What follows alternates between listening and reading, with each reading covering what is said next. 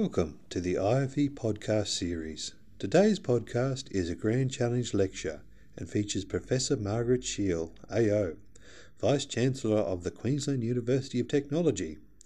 Professor Margaret Sheil, AO, has a PhD in Physical Chemistry from the University of New South Wales and is recognised for her distinguished service to science and higher education as an academic administrator through significant contributions to the national research landscape for funding and evaluating research.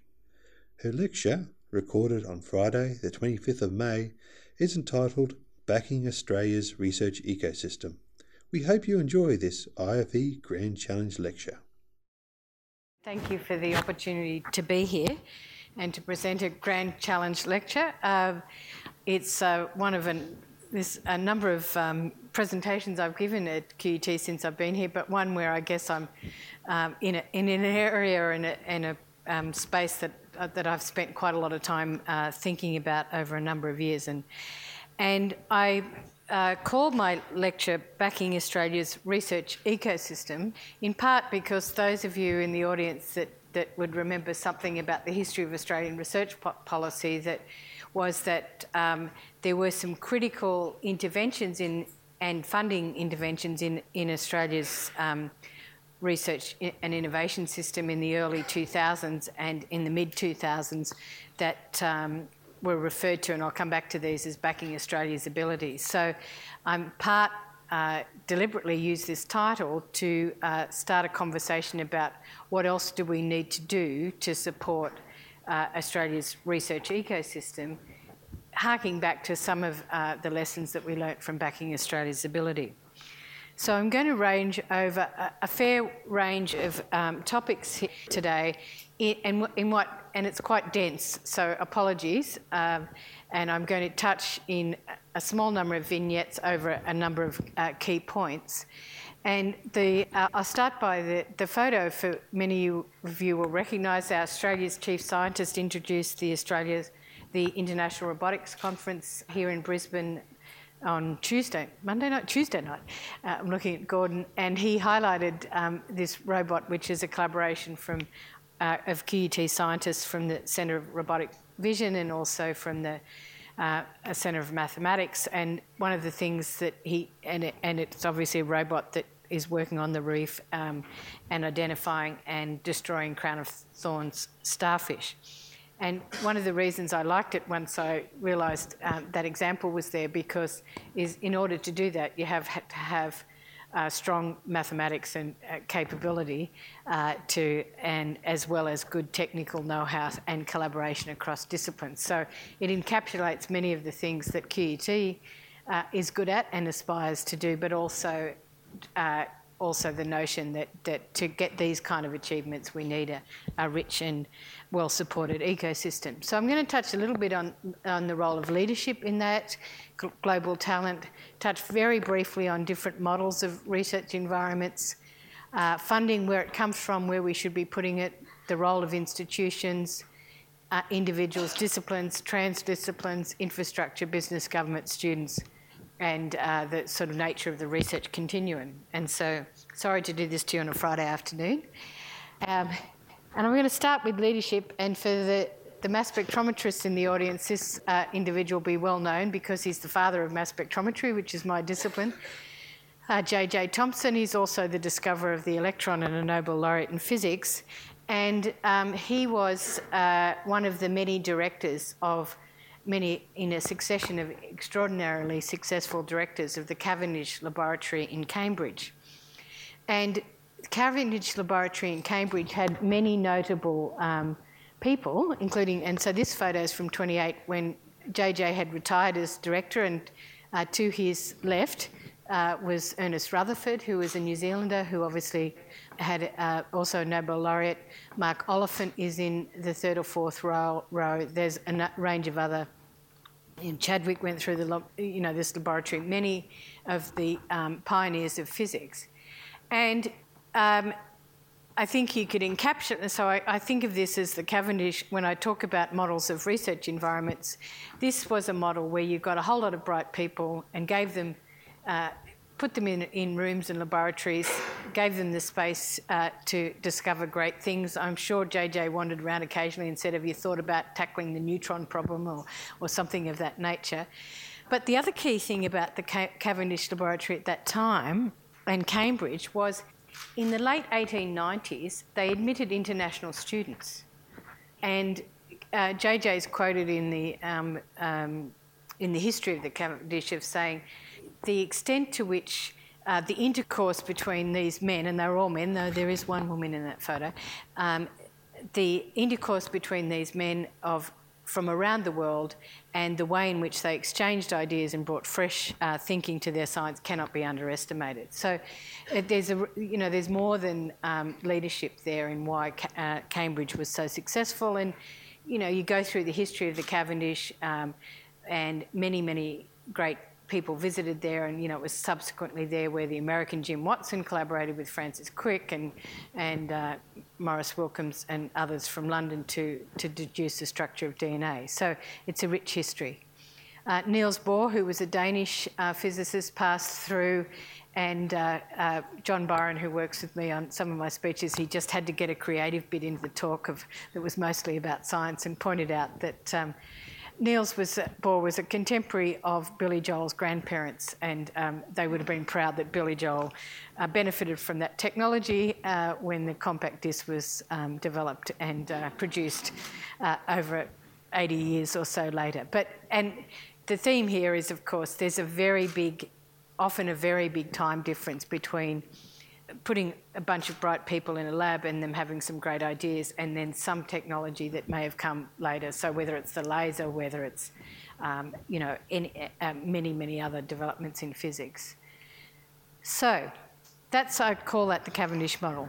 Then if you think, still staying in Britain, because many of our research history was formed there, and think about what I think I often call the Florey or the penicillin model, which is research that's been developed and teams that have been developed in response to a big challenge. And in this case, the challenge was the Second World War, and the fundamental discovery was Fleming's discovery of penicillin. But the key piece of making this into something that we know about was what Florey did, Howard Florey, who was working at Oxford at the time, and he was charged with turning the discovery of penicillin into something that could be used, i.e. a drug, and which became penicillin. And that was absolutely critical to the Allies' success in the Second World War, and for a huge number of lives ever since as they synthesised penicillin. And to do that, Florey set out to build an interdisciplinary team. So, Susie, it mightn't look very interdisciplinary when we're talking about physics and chemistry together, but in scientific terms it is.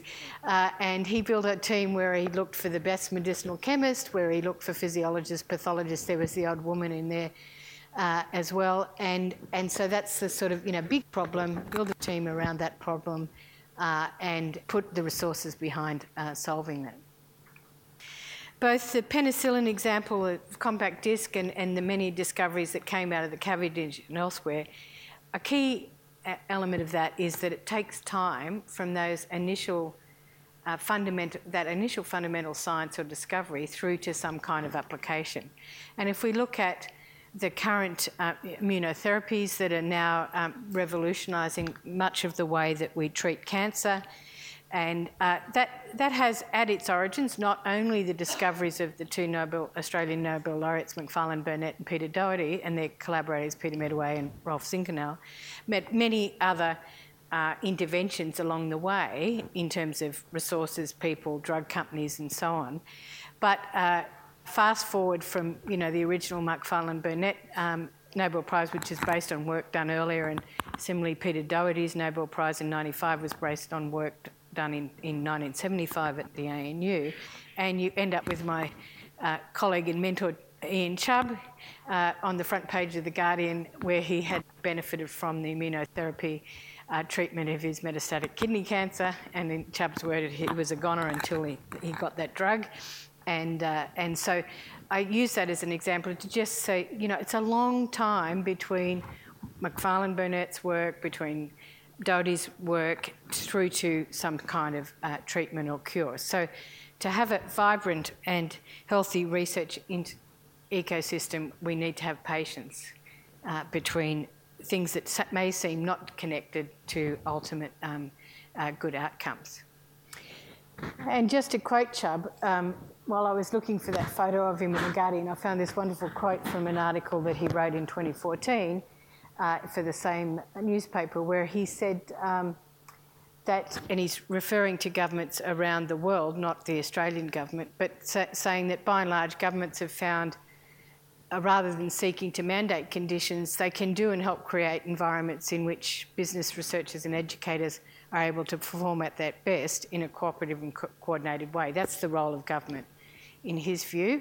And so there's a lesson there for us, that i.e. Australia, in terms of top performing economies, and the gist of the article is that he was challenging a sort of an economic viewpoint that was there in 2013 and 2014, was, you know, the markets had sought this research out if you just left them to it, and I'll come back to that as well. So what does the Australian government do to support Australia's research ecosystem? Well, roughly the investment across all the sectors of the research ecosystem is around $10.3 billion. Of that, around 30% or a bit over 30% goes into the business and business innovation R&D sector, around 35% into higher education research, 20-odd% into the research agencies and defence, and 14% into the other category, which ranges from the rural R&D, corporations, health, environment, and the CRC program. And that isn't too different to what it was when I left Canberra in 2012, when it was about $9.8 billion. It's a bit higher than it was when I went to Canberra in 2007, when it was sitting at around $8 billion. And of that, then it's divided roughly in not quite equal amounts into different schemes that some are based on formula. So universities allocated funding based on a formula based on success in other areas. Some are based on an entitlement, so the R&D tax incentive, you invest, you get a formula, some funding. Many are targeted, so ARENA, for example, is the Australian Renewable Energy Agency. A lot of what DST is doing, increasingly over many years, what CSIRO did and has done is been targeted funding. And then the smallest component is competitive funding, which is largely the ARC and Australian Research Council and the National Health and Medical Research Council. And within that, about half of that is based on discovery-based research, so investigator-driven as opposed to top-down. So of that $10 or so billion, about 10% is feeding the sort of discovery end of the research ecosystem. And that looks at what that has done over time, and there were two reasonable size investments into that in the time that I was a sort of research manager. The first was backing Australia's Ability 1 in 2001, and another big injection in 2004-05. The higher education research performance block grant funding has been on the increase as the sector's grown, and there have been some further investments in sustainable research excellence. But the two funding agencies that are feeding that discovery-based research, ARC and NHMRC, have been pretty well in dollar terms, either stayed the same over that decade or declined slightly. As I said, the two major investments into the research innovation system that occurred in 2001 and 2004, known as Backing Australia's Ability 1 and 2, came on the back of a very long narrative and public conversation led by the then chief scientist, the head of the ARC, and a number of key research leaders, that Australia was falling behind and that we needed to do something, and that there was a big brain drain issue, that we had no skills in computer science. So NICTA, the National ICT Centre, was funded in that period. But there was a general view that we needed to do something, and there was a lot of goodwill towards encouraging that investment. And then the second tranche included funding for CSIRO and the National Collaborative Research Infrastructure Strategy, of which has provided a fair amount of the current research infrastructure that's supporting our research effort. This is one of our QUT early career researchers, and I wanted to make the point that another key element of the discovery element of both the ARC and the NHMRC is what we do to support people, and in particular what we do to ensure that we're getting the best talent from around the world, as well as retaining talent. And so just one example, the ARC Future Fellowship Scheme, which was funded in my time at the ARC, you can see that about that scheme and the other ARC and NHMRC schemes have similar kind of numbers, where quarter to a third is to fund people resident in Australia, a strong push to bring back talented Australians from overseas, and around 20 to 25% foreign nationals. And that's healthy. And if I look at other schemes, when you go to the earlier career, there's more foreign nationals. When you go to later careers, there's more resident Australians. But these also form a very important part of the discovery scheme. So what's happening now? This looks in more detail at university funding, because that's, after all, what I'm primarily interested in at the moment.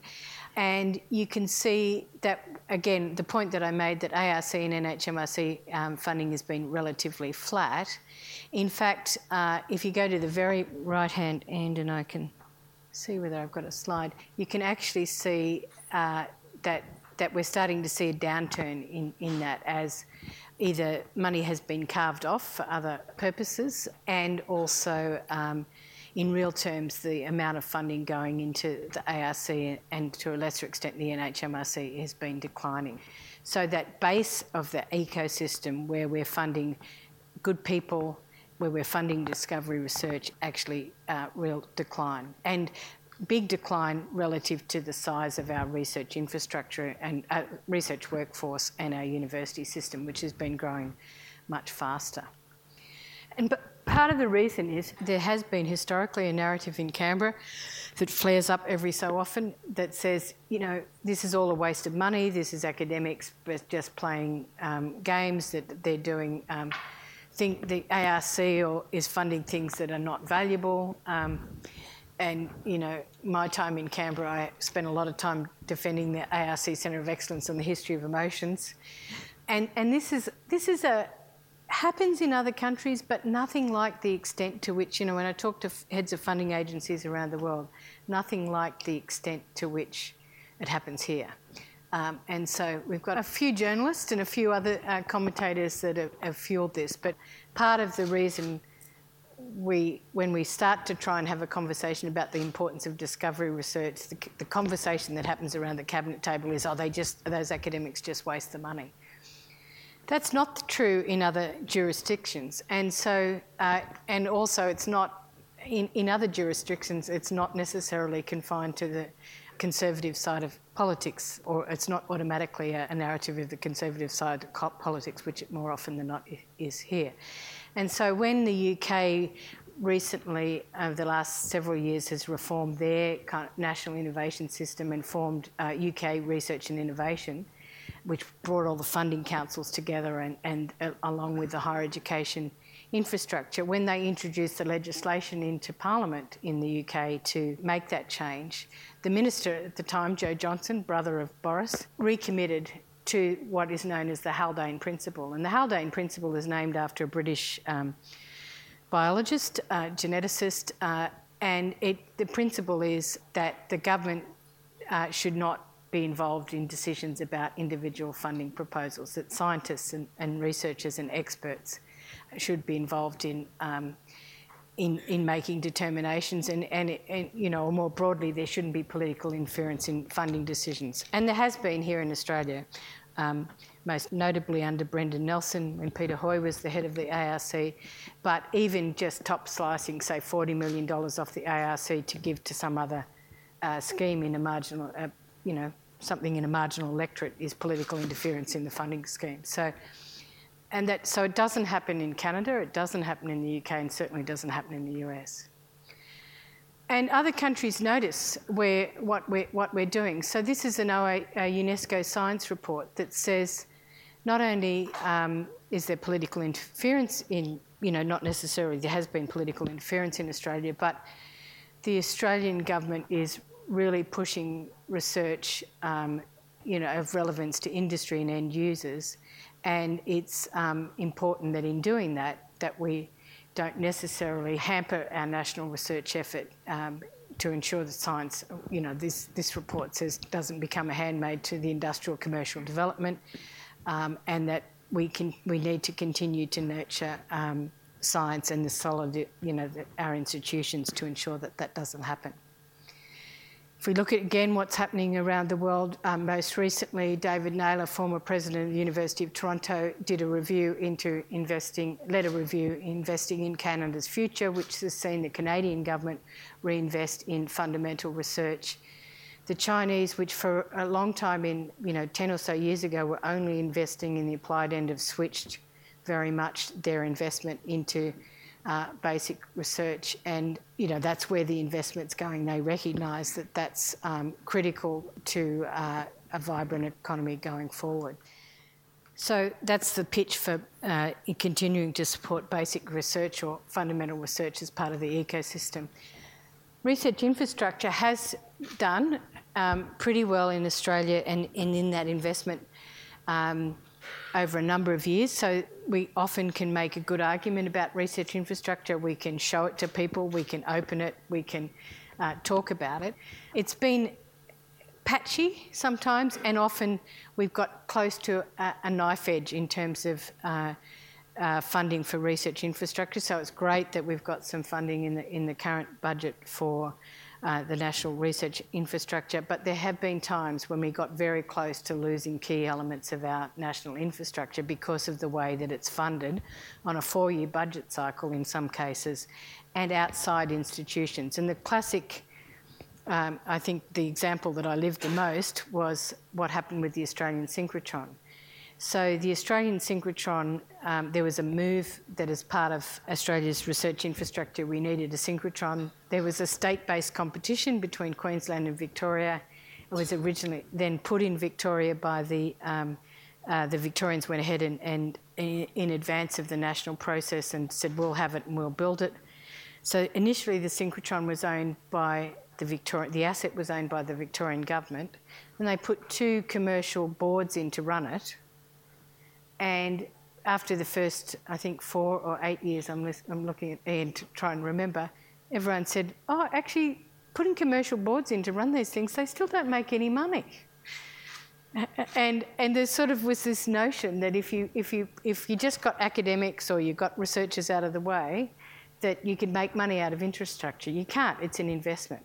So the synchrotron got very, very close to being closed down, which would have been a national disgrace because it fell in the funding hole of the global financial crisis.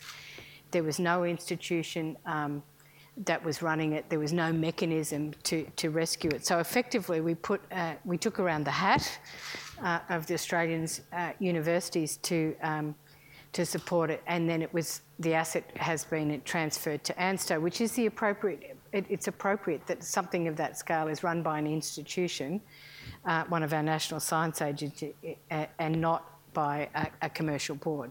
And so one of the lessons I think out of that period of investment in backing Australia's Ability 1 and 2 is, you need to have investment in this. It's not necessarily the case that you can make money out of research, certainly not in the short term.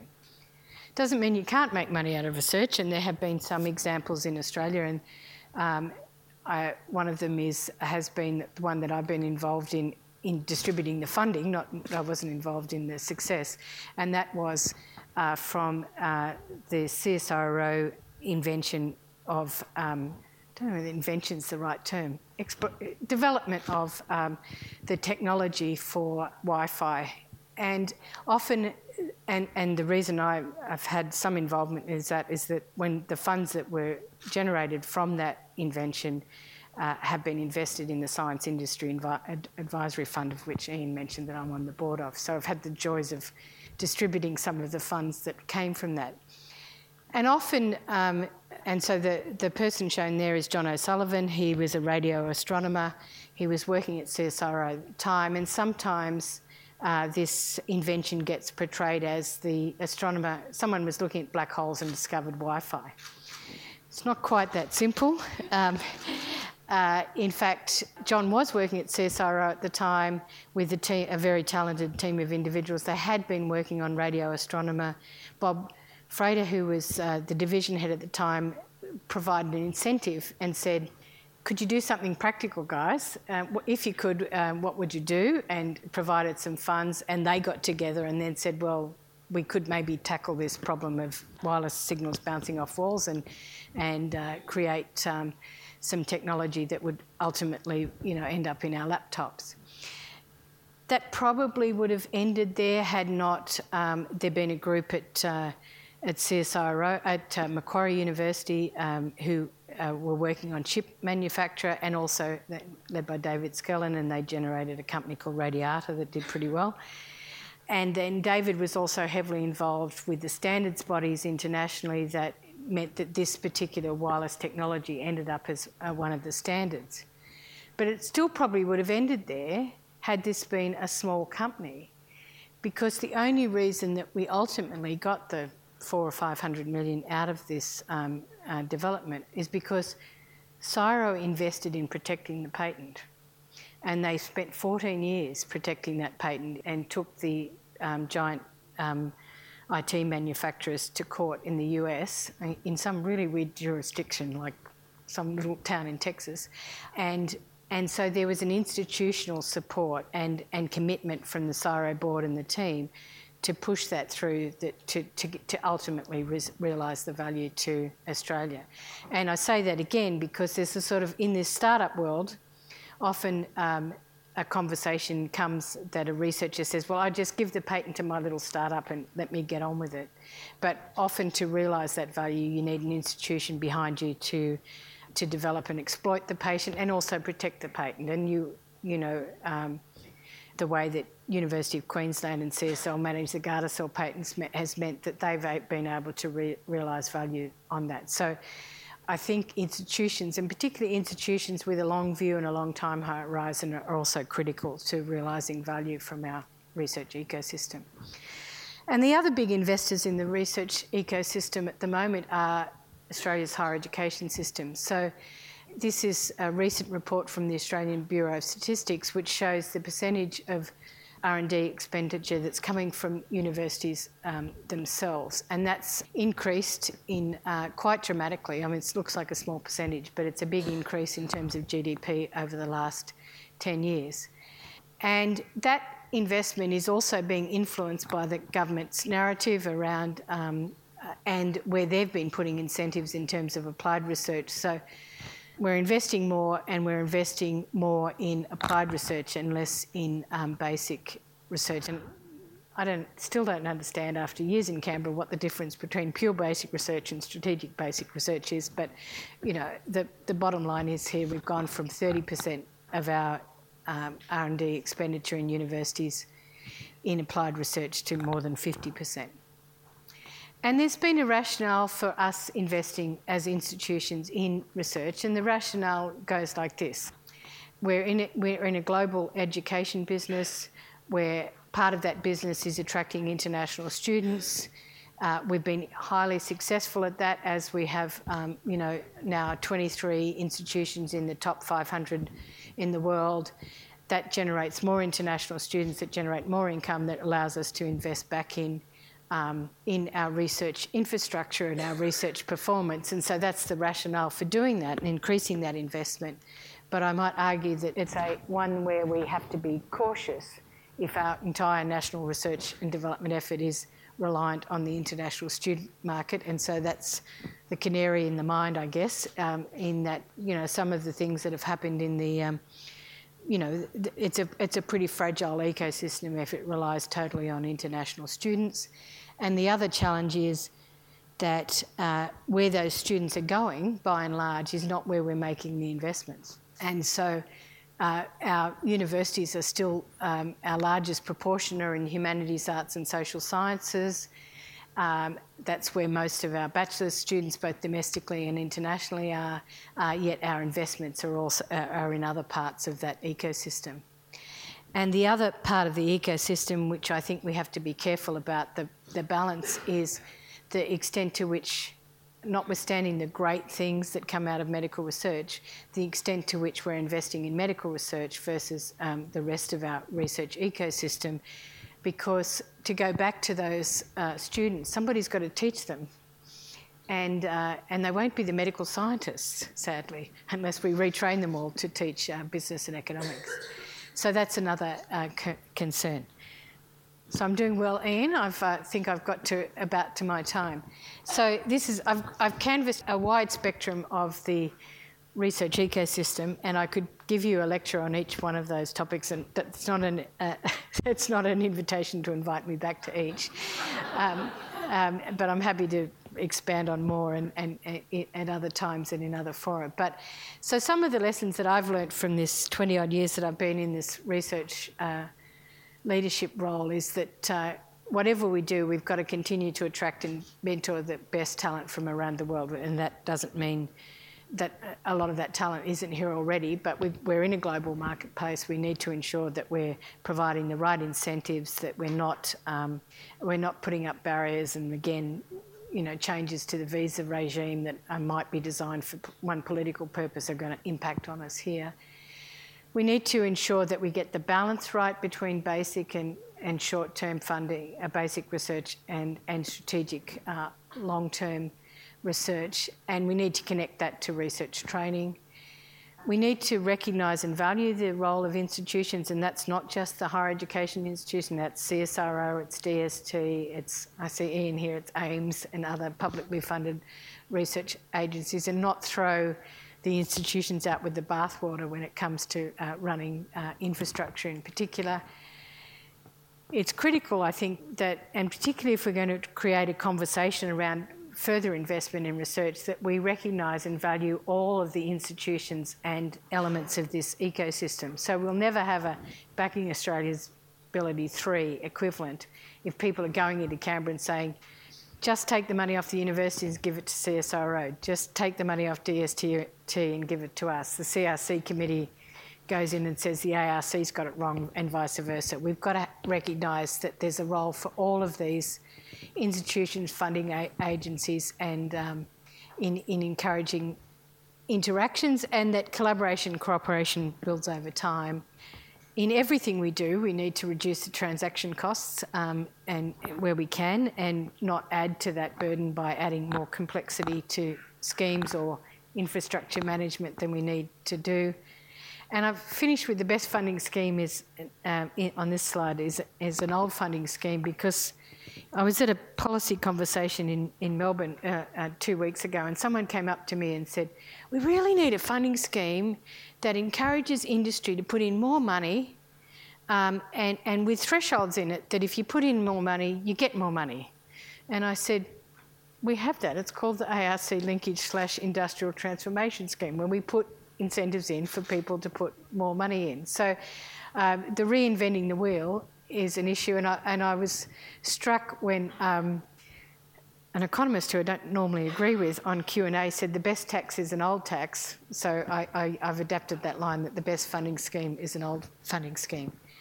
So for Australia's research ecosystem, I think we do need to have a national conversation about the elements that need to be supported, and with a recognition that, like any natural ecosystem, each component is important and part of a fragile balance. This is Kerry Mengerson doing some work in an ecosystem in Peru. So again, fundamental science and mathematics applied to an important problem. We need to ensure that we think about this in the long term, and whether it's the long-term support of institutions, whether it's longer-term support for various funding schemes in both infrastructure and R&D project grants and people and so on. To go back to I haven't talked about this in great detail, but clarity about who's defining the problems. And so the Florey example is obviously, you know, We don't want to have another world war to define a problem, but we do need to be clear about who's defining the problem and where we are doing mission-directed research and not, again, thinking about that in the longer term rather than the short term. And we need to be collaborative, intentional and international. And so I'm going to finish with one of my favourite quotes when I get asked what's on the national research agenda, and I say what I really would like would be for research to be on the national agenda. So thank you. You've been listening to a podcast from the IFE. To stay up to date with our podcasts, please subscribe to our channel. You can also visit us on the web at qut.edu.au/IFE,